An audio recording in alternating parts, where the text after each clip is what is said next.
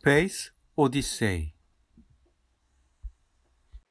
자, 머스크가 설립한 스페이스X가 발사한 우주 발사체가 우주로 날아갔다가 그대로 온전하게 지구에 다 착륙했다는 얘기가 있는데 뉴스가 나왔어요.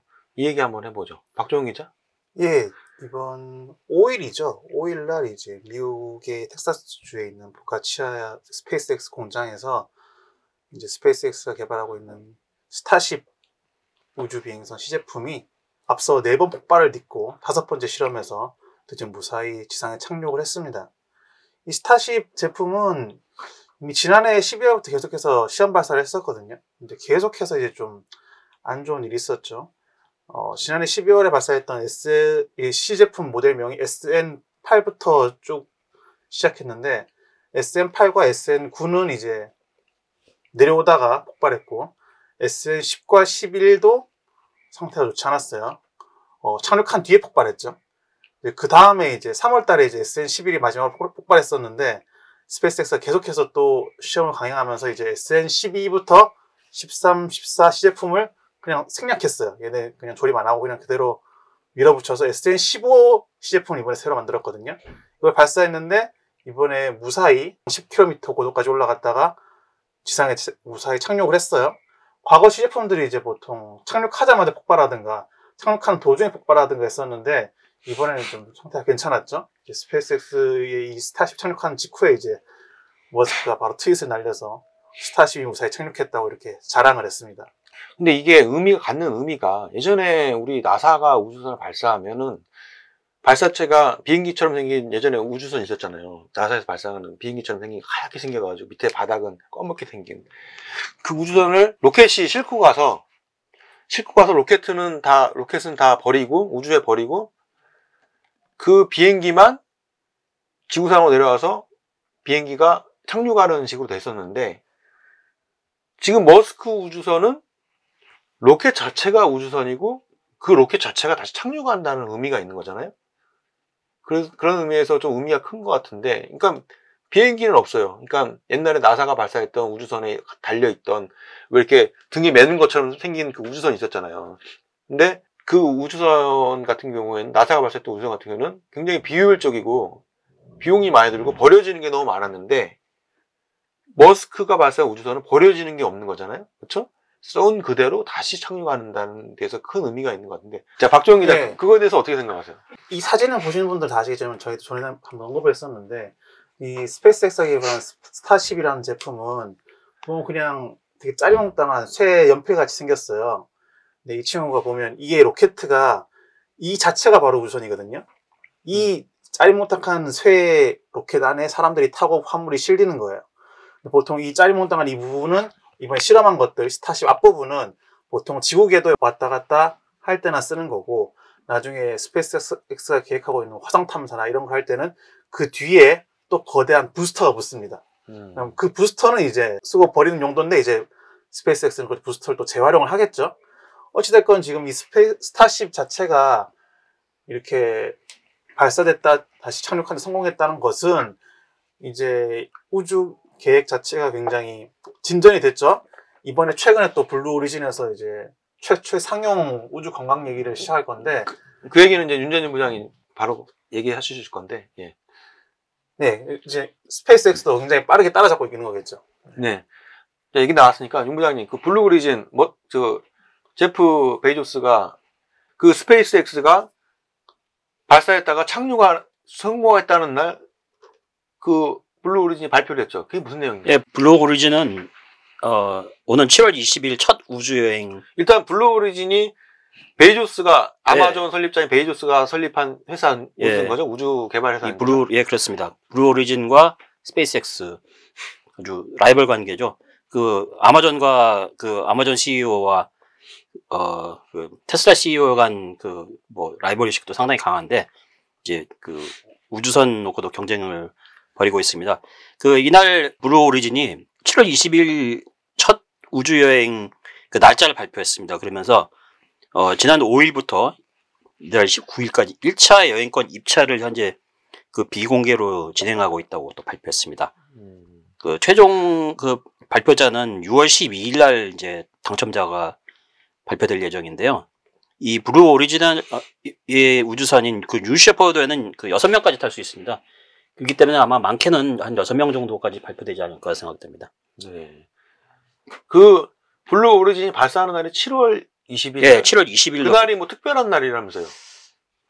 아폴로 11호가 아, 그렇습니다. 예. 달 착륙한 날이라고 그러더라고요. 예, 69년도. 그래서 그 시점에 블루 오리진이 의도적으로 맞춘 것 같아요. 예. 그러니까.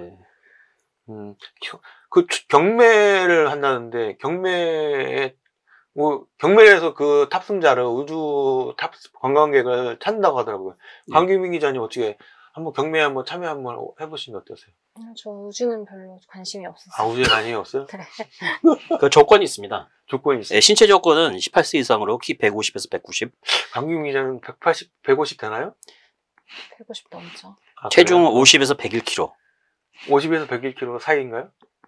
그리고 미달이네요. 5.5G를 50kg가 안 돼요? 야, 안타깝네. 5.5G의 압력을 버텨낼 수 있는 몸을. 강규민 기자는 맞아요. 뭐 일단 자격이 안 되네. 50kg가 안 되니까. 그 비용은 얼마나 되는지 혹시? 그 비용이 안 나와 있습니다. 그게 좀 아쉬운데요. 아마 비용은 그렇게 많이 할까요? 이게 비용은 많이 낼까요? 비쌀 것 같기는 해요. 제가 베이조스 6월 12일 날 이제 뭐 공개가 되지 않을까 생각됩니다. 제가 베이조스라면은 그냥 경매 추첨을 해서 홍보 효과도 있고 하니까 전 세계 사람들 다 거기에 이제 경매에 참여를 하고 공짜로 한번 태워주면은 더 홍보 효과가 있지 않을까. 제 생각은 그렇게 생각하는데. 그럼 강규민 기자 어떻게 한번 해보겠어요? 아니요. 그래도 안 해요? 네. 우주를 싫어하는군요. 우주를 가기 위해서 살을 찐 게. 아, 살찌는 게 싫어서? 네. 아, 그렇군요. 알겠습니다.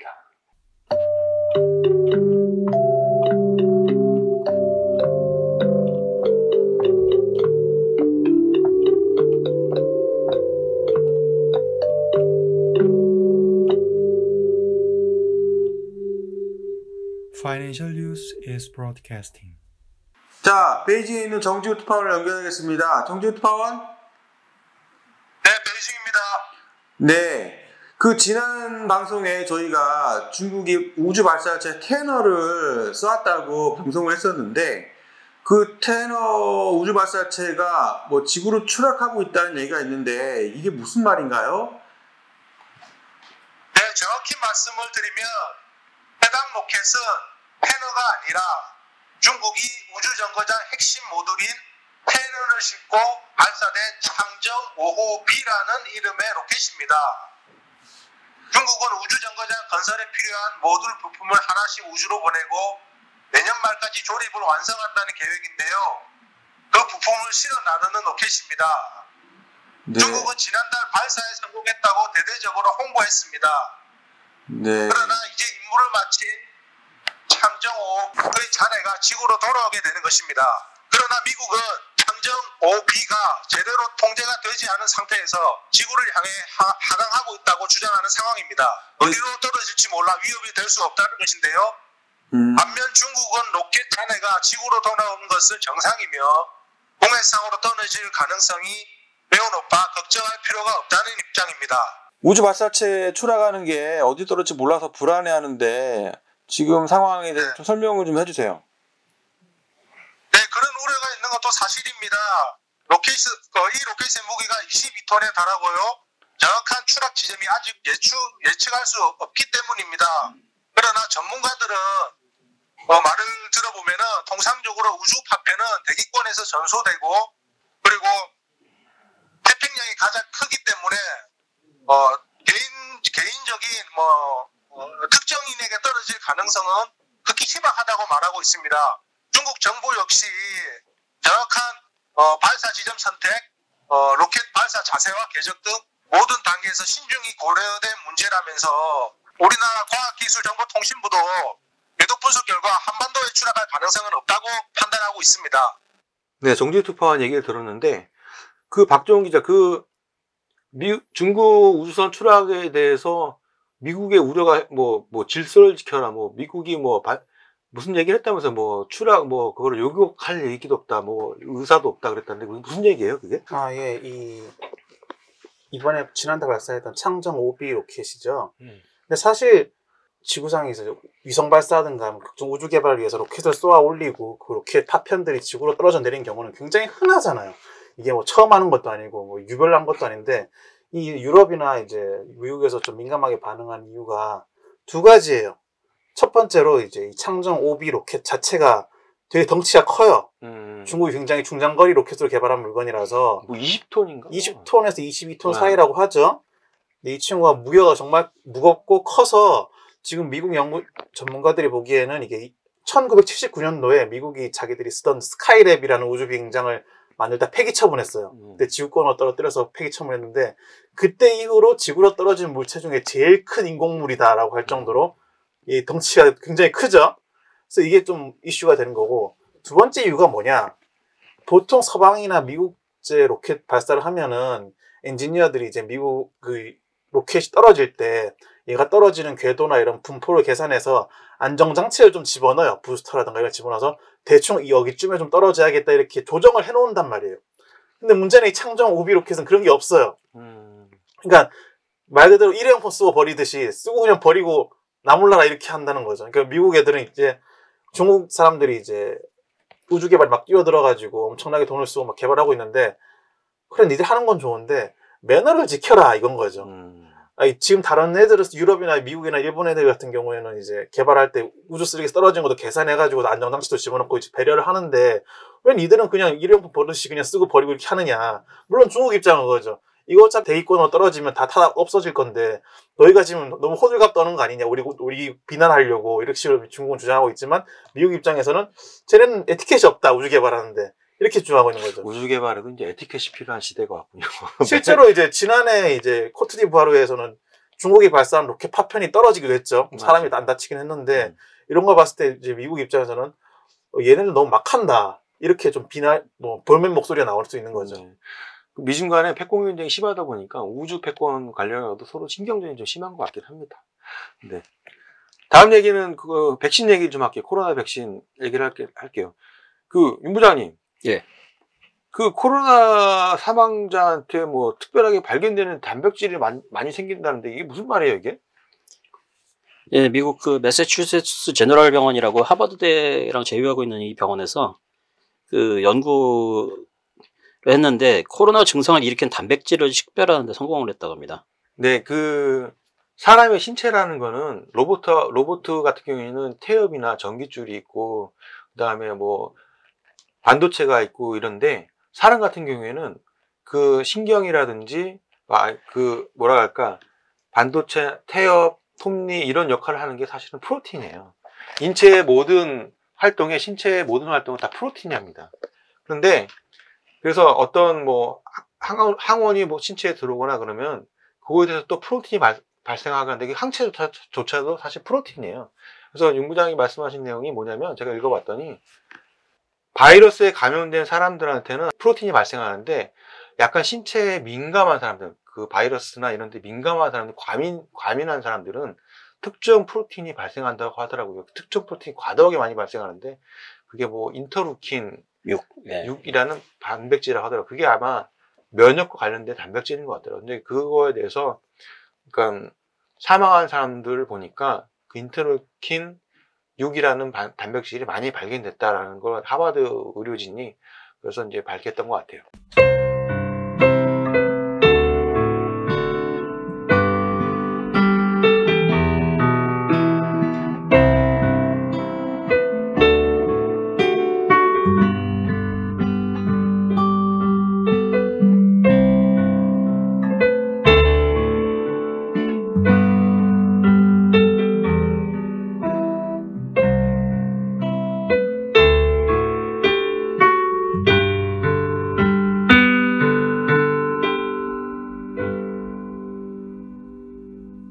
Financial news is broadcasting. 예, 그 얘기는 이제 그 정도만 하고요. 백신 특허권 얘기를 할게요. 지난 방송에서도 백신 특허권 뭐 면제를 해달라, 뭐 유예해달라 그런 얘기가 있었는데 미국 정부가 직접 나서가지고 바이든 대통령이 직접 나서서 백신 특허권 면제 유예를 찬성한다고 했다는데 강기명 기자님 이게 어떤 얘기인가요? 그 조 바이든 미국 대통령이 지난 5일에 그 유튜브 백악관 채널로 그 코로나 백신에 대한 지식재산권 면제를 지지한다고 밝혔습니다. 바이든 대통령이 그 지지한다 발표하기 전에 미국 무역 대표부도 똑같은 네, 지지를 대표부도 캐서린 타이 대표도 트위터 성명을 통해서 이게 IP 그 지식재산권을 보호하는 거는 맞지만 지금 이 시기가 워낙 지금 심각하다 보니까 잠시 동안 이렇게 면제를 하는 걸 지지한다고 이렇게 얘기했습니다. 미국은 정부가 나서 백신 특허권 유예를 얘기하고 있는데 반대의 입장도 굉장히 심하다는데 문재인 부장님. 네, 대표적인 나라가 독일입니다. 독일 정부가 성명을 통해 가지고 그 바이든 대통령이 제시한 지재권 유예 반대 뜻을 나타냈는데 중요한 것은 그 지재권 유예보다는 그 생산성을 늘리고 품질 그 백신의 품질 그 관리 이게 가장 중요하다고 이렇게 밝혔습니다. 또 이런 가운데 엘버트 부룰라 파이자 CEO도 그 반대의 뜻을 나타냈고요. 스테판 반셀 반대하는 이유가 뭐예요? 스테판 반셀 모더나 CEO도 반대했는데 이 사람 뭐라고 했냐면요. 그 모더나의 경우 mRNA 방식으로 백신을 생산합니다. 이것이 새로운 방식이라 이것은 뭐 당장 뭐 허가를 낸다고 그게 증산이 될 수도 없고 또 필요한 그 인력을 관리할 수 있는 인력 교육시키는데도 시간이 필요하다고 합니다. 그렇기 때문에 기존의 시설을 최대한으로 해서 많이 생산 늘리는 게 오히려 더 바람직하다 이렇게 밝혔습니다. 사실은 제가 어제 방송 준비하기 전에 이 연세대에 있는 그 바이오 교수한테 통화를 해서 물어봤어요. 그 교수한테 왜 이게 뭐 백신 특허를 유예하고 하더라도 그걸 백신을 만들기가 쉽지 않다는데 어떻게 생각하느냐 물어봤더니 이게 백신을 만들 때 그 기술을 주더라도 그 뭐 이렇게 우리 요리할 때 레시피를 주더라도 레시피대로 그대로 안 되잖아요. 그러면 이게 방법 특허라는 게 있어요. 어떤 노하우가 있는 거야. 요리할 때 뭐 후라이팬을 좀 달구다거나 온도를 어느 정도 맞춘다거나 아니면 후라이팬을 큰 걸 쓴다거나 작은 걸 쓴다거나 이런 약간 그 테크니컬한 기술이 있는데 그거를 방법 특허라고 한대요. 근데 그거를 맞추기가 쉽지가 않다고 하더라고요. 공장을 세팅해서 맞추기가 쉽지가 않아서 최소한 반년 이상 걸릴 수도 있다고 하더라고요. 그리고 그 교수님 말은 또 이게 설사 맞췄더라도 나중에 재임상을 할 수도 있다고 하는 거예요. 그러니까 거기서 미국 공장에서 만드는 백신을 맞췄는데 한국에서 공장에서 만드는 백신이 똑같이 효과가 날 거라는 걸 보장할 수가 없잖아요. 그러니까 최악의 경우는 다시 또 임상을 할 수도 있다라는 이런 우려도 갖고 있긴 하더라고요. 그래서 이게 쉽지는 않은 문제구나 이제 그런 생각이 들긴 하더라고요. 게다가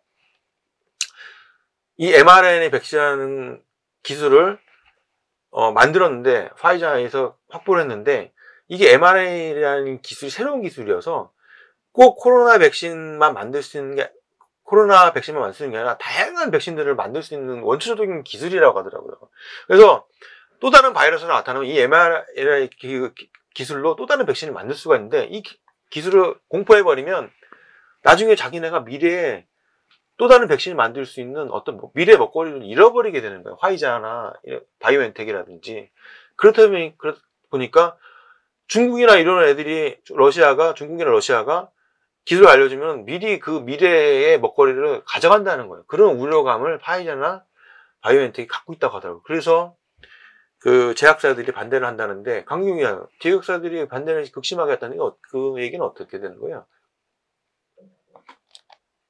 방금 말씀하신 것처럼 그 mRNA 기술을 이용한 그런 백신을 개발한 모더나랑 화이자 등이 특허를 포기하면 정말 신기술을 중국이랑 러시아한테 떠넘겨주는 꼴이 되기 때문에 그 미국 정부에다가 경고를 한 걸로 알고 있습니다. 무슨 협회에서 그 반대를 했다면서요? 제약 무슨 연합협회? 거기서 이제 반대를 했다고 하더라고요. 어쨌든 반대를 많이 하고 있는 상황인데 화이자가 어제 저녁이었죠.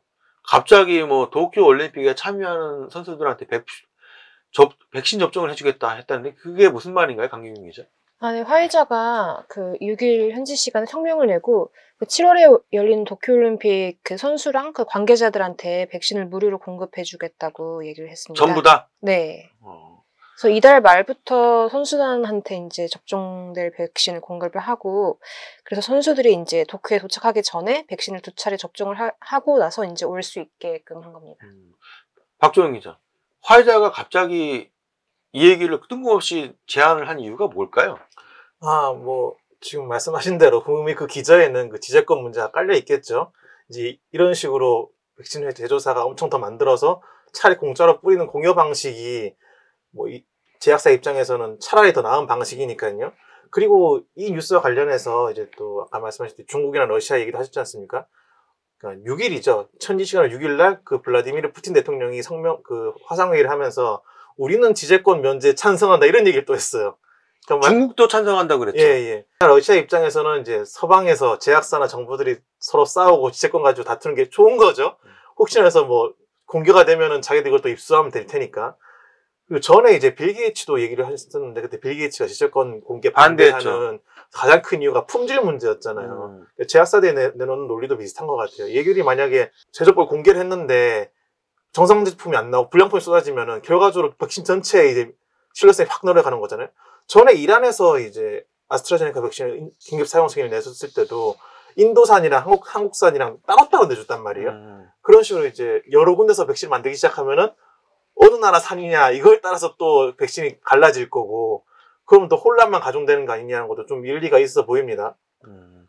근데 저는 화이자가 백신 면제 유예가 논의되는 과정에서 그날 갑자기 도쿄올림픽 선수들한테 접종을 해주겠다, 좀 약간 속보이는 것 같더라고요. 난 솔직히 좀 속보였어요. 그러니까 미국 대통령이 화이자 백신 특허 면제를 유예하겠다 그 발표하는 날 저녁에 뜬금없이 갑자기 화이자가 도쿄올림픽 선수들한테 백신 놔주겠어. 굉장히 속보이는 얘기 아니에요? 윤 부장님 어떻게 생각하세요? 저는 그렇게 생각했는데 동의하십니까? 예, 저도 좀 그런 냄새가 나는 것 같습니다. 강규민이 어떻게 생각하세요? 이거 일부러 이렇게 한 거 아닐까요? 보여주기 식으로. 그게 정답이에요. 타이밍이 참 타이밍도 안 좋았고 네. 오히려 더 화이자한테 역효과인 것 같아요. 그런데 이런 상황에서 오늘 아침에 독일에서 또 반대를 했죠. 예. 독일이 왜 반대하는 이유가 바이오엔텍이 독일에서잖아요. 화이자 그 mRNA 백신을 만든 회사가 사실은 바이오엔텍인데 화이자라기보다도 그 회사가 이제 독일 업체다 보니까 독일에서는 반대를 할 수밖에 없는 것 같아요. 근데 참 이게 참 풀기가 어려운 문제 같습니다. 근데 제 개인적인 생각인데 좀 바이든 대통령이 너무 섣불리 좀 제안한 것 같아요. 왜요? 왜 섣불리 제안했죠? 아무래도 지금 그 취임한 지 이제 100일 좀 지났고 좀 개인적으로는 자기가 좀 이 코로나 퇴치에 좀 뭔가 기여하고 싶은 생각에서 이런 좀 생각도 한 것 같습니다. 네. 저는 사실은 예상을 했어요. 바이든 대통령이 이렇게 할 거라고 예상을 했어요. 바이든 대통령 같은 경우에는 약간 좀 친기업적이지는 않아요, 사실은. 친기업적이지 않고 약간 대중적인 사람이거든요. 그리고 이제 미국이 글로벌 리더로서 역할을 하겠다고 했잖아요. 사실은 이런 상황에서라면 제가 바이든 대통령이라 하더라도 백신을 풀어서 전 세계인을 살리고 싶을 것 같아요. 아니, 저는 사실 화이자 대표였으면은, 내가 만약에 화이자 대표였으면은, 백신 특허를 당장 풀었어요. 전 세계인을 살리는 게 중요하지, 화이자 수익이 올라가는 게 중요하겠어요? 그러면 아마 화이자 CEO나 바이오엔텍은 벌써 노벨상 탔을 거예요. 노벨 평화상도 타고.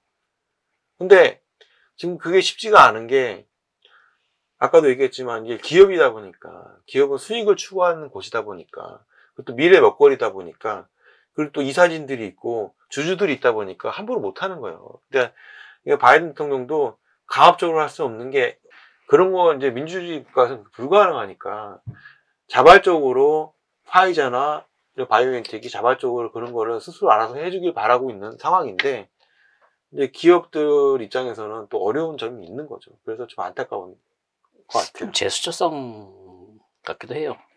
그런 것 같아요.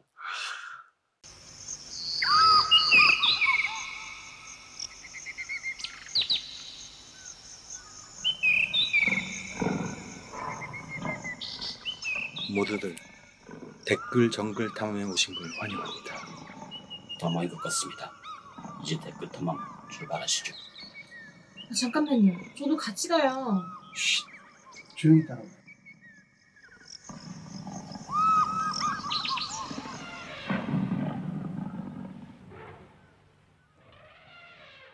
자, 오늘 뭐 백신하고 우주 얘기만 했는데 마지막으로 백신 관련해서 또 하면은 떠오르는 사람이 있는데 우리 빌 게이츠가 백신 특허권 푸는 거에서 반대하고 막 이런 뭐 그런 상황이고 또 빌 게이츠 재단에서 백신을 백신 생산 뭐 지원 관련 또 하고 있었는데 뜬금없이 엉뚱한 데서 빌 게이츠가 주목받고 있는데 빌 게이츠 부부가 정말 모범적인 가정 생활을 하다가 갑자기 이혼 선포를 했는데 어떤 내용인가요? 윤 부장님. 갑자기 이혼 얘기가 나서 깜짝 놀랐는데 전 세계인들 깜짝 놀랐거든요. 예, 부부로서 더 이상 뭐 번영을 하자면은 뭐 성장 더 이상 이제 못할 것 같다 이렇게 이혼 신청서에다 이렇게 썼다고 합니다. 그리고 이제 빌 게이츠 경우 자녀들도 대부분이 이제 성인이 됐기 때문에 뭐 그런 것도 좀 있는 것 같고 그래서 시기가 그래서 뭐 지금쯤 잡은 것 같은데. 근데 빌 게이츠 재산이 엄청나잖아요. 160 뭐 몇 조? 140 몇 조 왔다 갔다 하는데. 경제 전문지 포브스에 따르면 1240억 달러. 현재 갑부 순위 세계 4위입니다. 제프 베조스와 일론 머스크, 베르나르 아르노이에서 현재 4위. 전에 뭐 1위도 많이 했죠. 근데 이제 많이 기부를 했기 때문에 줄었는데 아직도 1240억 달러. 하나로 140억 이상이죠. 1240억이면 그 정도로 제가 알고 있어요. 140조 원? 140여 조 원이고 100조. 그거 말고도 부동산까지 합치면 160조 원까지 놓는다고 하더라고요. 근데 이 재산 분할을 어떻게 될 거라고 예상을 하고 있어요? 50대 50? 보통 유명 인사들 같은 경우 결혼 전에 이제 프리너피라고 사전 각서 같은 거 쓰는 게 있어요. 그래가지고 이제 최악의 상황, 그러니까 뭐 이혼하는 경우는 어떻게 하기로 이런 내용들이 미리 결혼 전에 그걸 다 합의를 하는데 얼마 전 보도 보니까 이 빌과 멀린다 게이츠 부부는 그걸 안 했다고 그래요. 아, 그래요? 예. 했다고 들었던데. 예, 근데 또 안 했다는 보도가 있더라고요. 그래서 만약에 그게 사실이면 이 사람들이 거주하는 데가 미국 워싱턴주거든요.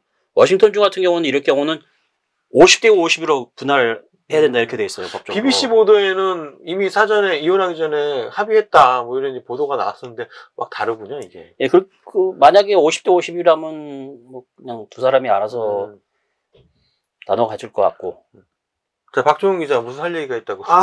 저희가 어제부터 좀 재밌는 얘기가 많이 나왔는데 중국 인터넷 SNS에서 빌 게이츠가 이혼한 이유가 불륜 때문이다라는 소리 굉장히 많이 나왔거든요. 그 기사 봤는데 네. 무슨 통역하는 셜리 왕이라는 분이랑 뭐 불륜이 났다. 사실인지 아닌지 아직 분명하지는 않은 것 같더라고요. 근데 본인이 직접 해명을 하긴 했어요. 이분이 5일날 아니라고 그랬잖아요. 예, 웨이보 채널에서 아니라고 했는데 희한하게 중국 채널에서는 이제 빌 게이츠가 이분이랑 뭐 불륜이 생겨가지고 결혼생활을 끼고 싶은 거예요. 끼고 싶은 건데 근데 최근에 빌 게이츠가 바람을 피웠다? 글쎄요. 저는 뭐 봐야 되겠지만 남자는 뭐 모르겠지만 딱 20살 차이가 나요. 지금 셜리 왕이랑 20살 어리죠. 빌 게이츠가 56이니까. 사실은 제가 빌 게이츠를 미국에서 출장 갔다 한번 만났어요.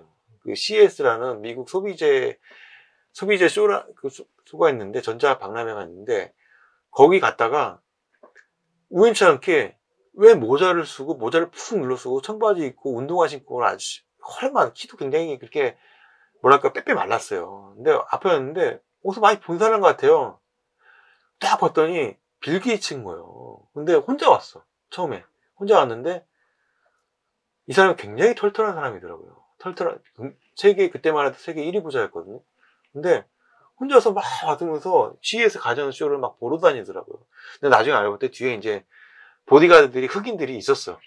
덩치 큰 사람들이 있었는데 굉장히 털털한 사람이더라고요. 근데 자기가 부가 많다는 거를 과시를 하는 사람은 아니에요.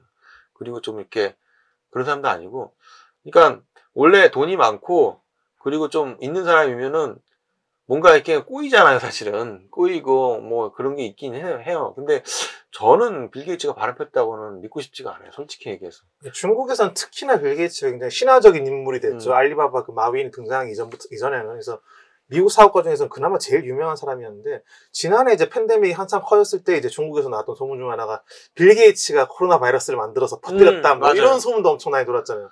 그래서 중국 사람들이 굉장히 이제 빌 게이츠 관심을 많이 가지는데, 이런 와중에 이제 이혼을 하신다고 하니까는 이런 소문이 퍼지지 않았나 싶습니다. 그것도 그렇고, 빌 게이츠의 딸이 사실은 최근에 그 백신 관련돼 가지고 막 공격을 당할 때, 딸이 의사잖아요. 딸이 아버지를 존경한다. 그게 불과 얼마 안 됐어요. 한 달도 안 됐어요. 아버지를 존경한다. 뭐 아버지는 자기가 되게 뭐 가장 존경하는 사람 중에 하나고 뭐 이런 식으로 얘기를 했거든요. 근데 이혼 얘기가 불거진 게 2달 전부터 이미 진행이 되고 있었다는 보도가 있더라고요. 근데 그런 상황에서 아빠가 바람 피우고 이혼 소송 중인데 딸이 그런 말을 했을 리는 없거든요, 사실은.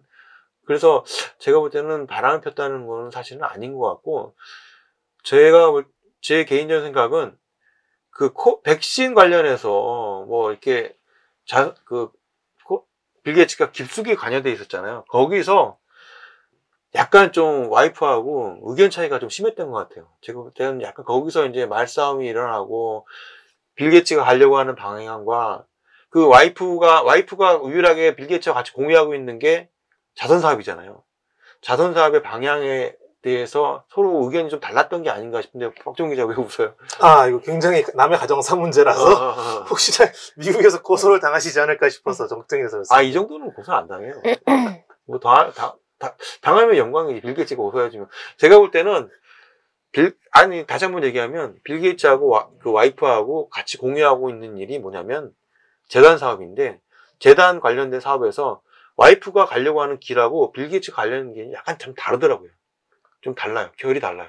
그래서 거기서 약간 의견 차이가 있었고, 그러다 보니까 이제 서로 이제 말다툼도 있었고, 또 빌 게이츠가 또 의외로 우리가 예상했던 거하고 달리 특허를 풀면 안 된다고 그랬잖아요.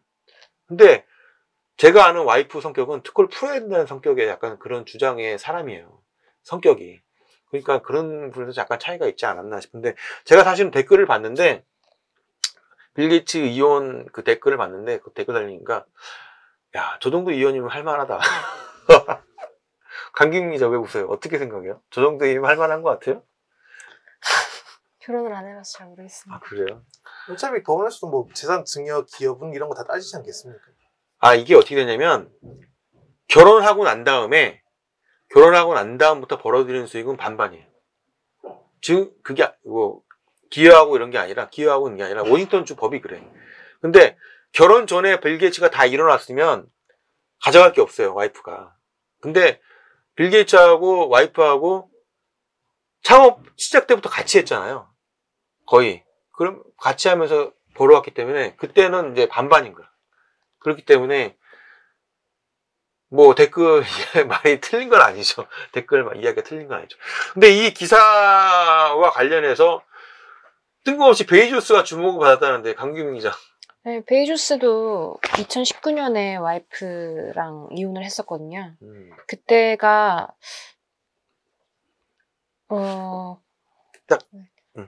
그때 와이프 스콧이 가져간 정리하면서 가져간 돈이 한국 돈으로 한 39조 원 정도 된다고 합니다. 39조 원. 네. 근데 그 와이프는 최근에 무슨 교사하고 다시 결혼한다고 그러다 네. 나왔어요. 결혼했나요? 결혼한 걸로 알고 있어요. 했어요? 예, 했고. 그 교사는 대박 난 건가요? 그러겠죠? 아무튼 근데 다행인 거는 베이조스의 전 와이프가 또 자선 사업도 하죠, 거기. 뭐 다양한 사업을, 좋은 일도 많이 하려고 한다고 하더라고요. 그래서 좀 그런 거 다행인 것 같아요. 그리고 멀린다 게이츠와도 접촉이 있으면서 맞아요. 같이 할 가능성도 있다. 그러니까 빌 게이츠 와이프하고 베이조스 전 와이프하고 친하더라고요, 보니까. 예. 신기하네, 그게. 참 재밌더라고요. 네, 오늘은 스페이스 오디세이부터 댓글 점검 타보까지 같이 콜라보를 했는데, 뭐 우주 발사체 얘기를 하면서 아까 가장 기억에 남았던 게 매너를 지키자. 우주 개발을 하더라도 매너를 지키자. 우리 방송도 하면서 에티켓도 지키고 매너도 지키고 그런 방송으로 열심히 한번 해보죠. 어떻게 가능할까요? 자, 오늘 방송 그만 마치겠습니다. 감사합니다. 감사합니다.